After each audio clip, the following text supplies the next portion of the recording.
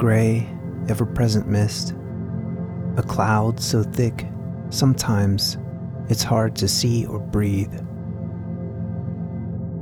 Into this change, I lose myself and find no foothold.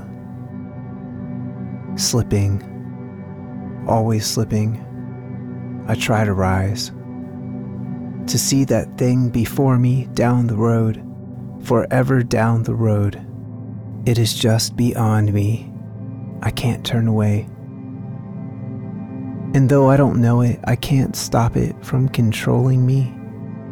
It's convinced me, persuaded me, that it will torture me. Even though I don't know how, that tortures me, the unknowing. It causes me to imagine all of the ways and exhausts me in the imagining. And if I would rise, if I would turn, for the briefest moment, I would hear the multitude of fellow travelers joining in a solemn descant, understanding, pressing me, holding me, moving me forward when my legs fail.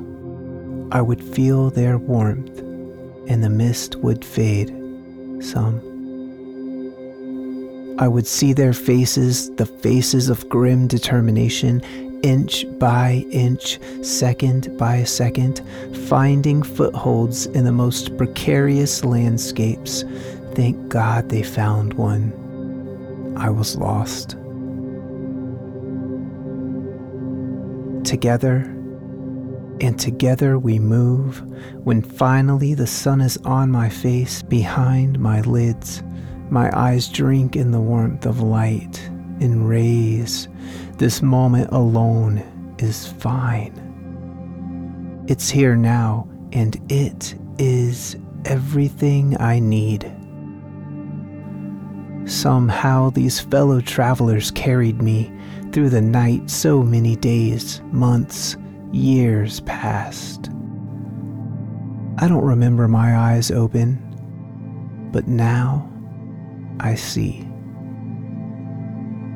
Now, this moment, I look right and left, behind me, around me, the faces I owe my life.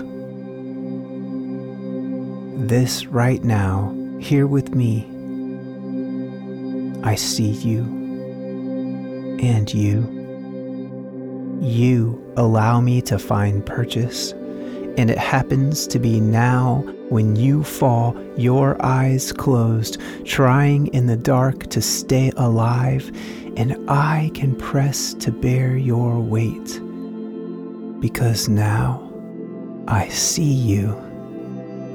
I see us finding a way.